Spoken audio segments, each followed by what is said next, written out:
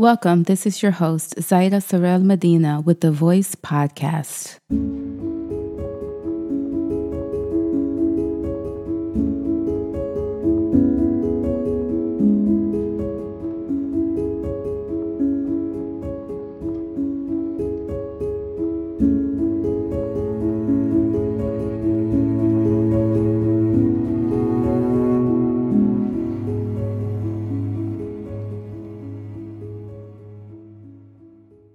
Welcome, everyone. It's Zaida. So, if you've been listening to my podcast, you would know by now that they go in chronological order. In my previous episodes, I recount how I was kicked out from home for spending too much time in school when I was 14 years old. During my homeless adventures, I had to quickly learn how to fend for myself, seek out mentors, friends, and teachers who I could live with. In this story, I reflect on a conflict that I had with one of my foster mothers, which eventually led me to leaving the home. The larger takeaway for my listeners deals with how we as parents, caregivers, social workers, and educators can better support our teenagers.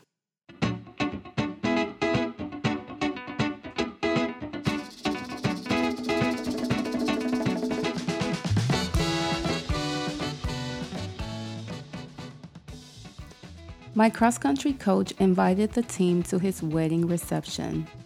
Anissa said that I could go as long as I was back by 8 p.m. to babysit.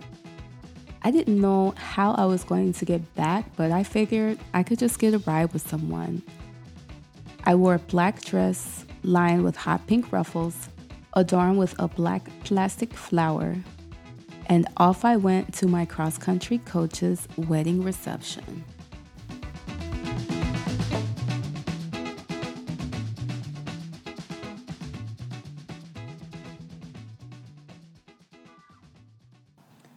At the party, my teammates and I ate lots of cake and danced all evening long.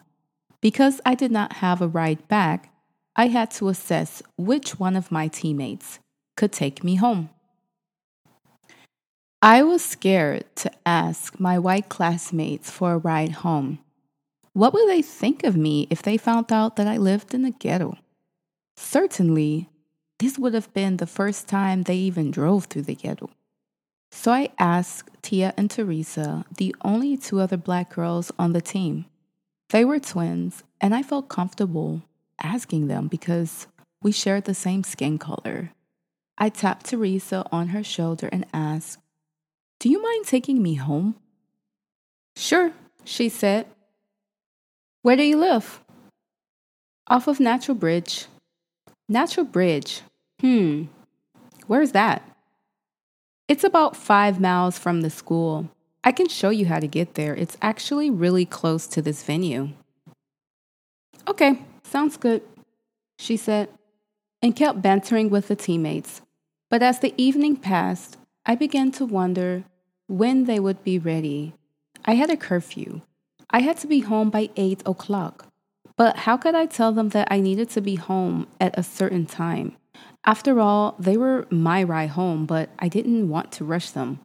When I asked them when they planned on leaving, they said in about an hour. So I stood there and I waited and waited, even though an hour was 30 minutes past my curfew. When I arrived home 30 minutes late, Anissa was at the top of the stairs with her arms crossed. "Where were you?" she yelped. "At the wedding. The twins from the team dropped me off." "Didn't I tell you to be here at 8 o'clock? It's almost 9 o'clock. "That's not my fault. I wasn't the one driving." "I don't care. You should have told them that you had a curfew."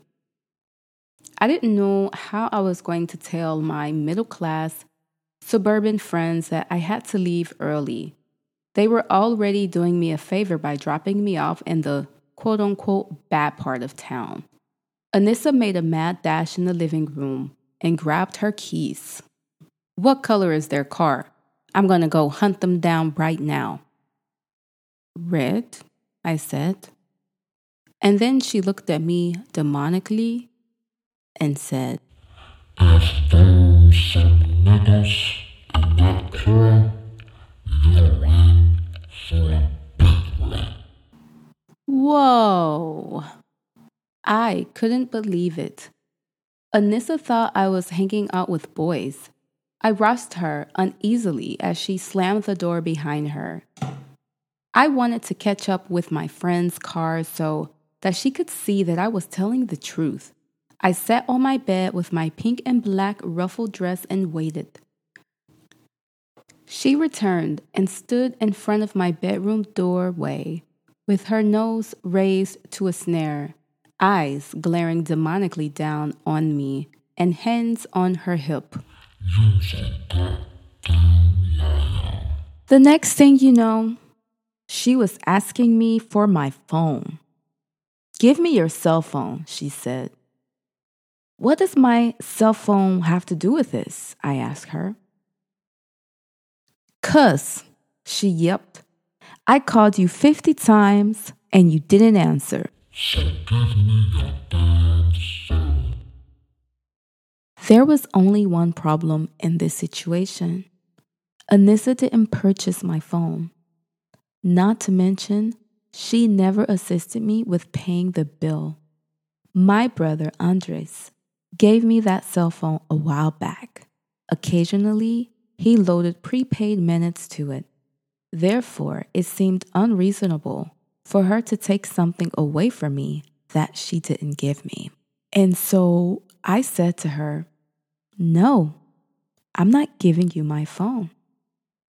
There was silence. If you don't give me your cell phone, you got to go. Anissa's words sounded all too familiar. Very familiar. Again, I had to make another life decision, to stay or to go. Okay, I'm leaving. I walked towards the door. Give me the house key. I ignored her and kept walking towards the door.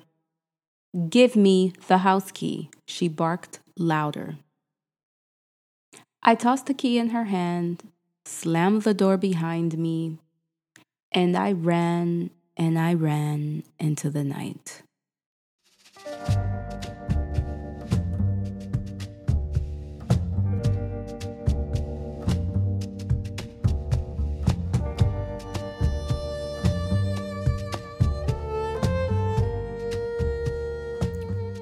The sky was black and the streets were empty. The prying wind passed through my hair and my dress. My heels clapped rhythmically against the cracked concrete pavement. I ran into the night like a refugee in exile, weeping, right when I thought that I had no place to go and no one to call. I thought about my brother Andres. He reminded me of the fierceness of a thunderous night. His bold attitude and demeanor demanded respect. I remember once when I was in middle school, he confronted a boy in school who was bullying me. The boy called me Gap Girl because I had a gap in between my front teeth. So one day when Andres and I were on our way home, I saw the bully trading gaily down the street. I pointed my finger out the car and said, "There he goes, the boy in school who bullies me." Andres hopped out of the car, grabbed the boy by his collar and said, "Don't you mess with my sister, little boy." Then he pushed him to the ground, walked away, and cracked up laughing. The boy ran away. It was my brother's fierceness that kept me strong in that moment. I had no idea where I was going, but I kept running and running with fierceness.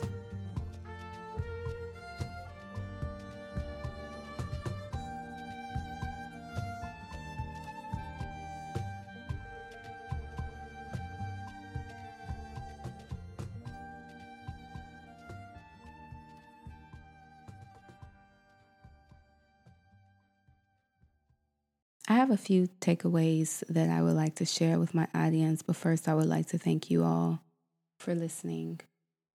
This first takeaway is for my parents. I encourage you to trust your teenager. And I know that that is a very hard thing to do, but we should not be assuming.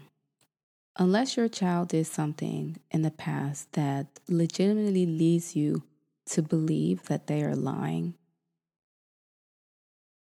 then we should trust them. Give them the benefit of the doubt. Otherwise, what we're doing is we are projecting. We're blaming them, accusing them of doing something that they may not have done. Perhaps we would have done it when we were a teenager, and so therefore we're assuming that that's what they're doing. But that's not really a healthy way to develop a relationship with your child. And it can lead to negative outcomes for that child. And so I highly encourage parents that before we address a conflict that we are having with them, that we can put our assumptions aside. This next takeaway message is for my foster parents, adopted parents, or individuals who are caregivers caring for children who are not our biological children. Please don't take away anything that belongs to that child that is from their biological family. And the reason is because that item may have sentimental value to that child, and that child is connected to their biological family through that item. And when we take away that item, we can think of it as we are taking away something that belongs to them that is from their biological family. And so the larger takeaway there is that we must be trauma informed in our parental disciplinary strategies. Taking away something that belongs to that child that is from their biological family is not a sound parental disciplinary strategy. And we should look for other ways that are trauma informed to address conflict with our teens. This next takeaway is for social workers, educators, and the general audience. Become a mentor. Support a young person in your community today, however that looks. I used to manage a mentoring program for 5 years, and I witnessed at firsthand how the mentors in the program made a profound impact on the lives of that young person when it came to their well-being, their educational outcomes, social outcomes. I'm also a walking testimony of that. It was the mentors, the teachers, the caring adults in my life who helped to pave the way, provide me the resources that I need, the encouragement, the hope that I would overcome my adversity. No interaction is too small when it comes to providing support to a young person. It can be as small as a positive exchange, all the way to, hey, let me take you under my wing. So I highly encourage that if you're listening to this and you're not a mentor already, that you can become a mentor or a caring adult in a young person's life. This last message that I have is for my youth who are contemplating running away or who have already ran away. Stay strong. Running away is a very hard decision to make. I am an advocate of child safety, and sometimes that means running away. So whatever situation that you find yourself in, I highly encourage that you can ensure your safety. One way you can do that is by reaching out to adults, caring adults that will help guide you. It's really critical to have people in your life who care about you and who can help you through this adversity process, because ultimately we can't always do it on our own. With that said, stay strong, reach out to caring adults who can help guide you in this adversity journey.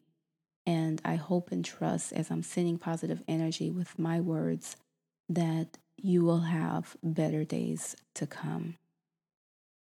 With that, I'd like to thank everyone for listening to my podcast. This is your host, Saida Sorrell Medina. You can tune in to the Voice Podcast by looking us up on Facebook, the Voice Podcast, where I will commit to posting frequently updates about the podcast. Thank you so much, and until next time.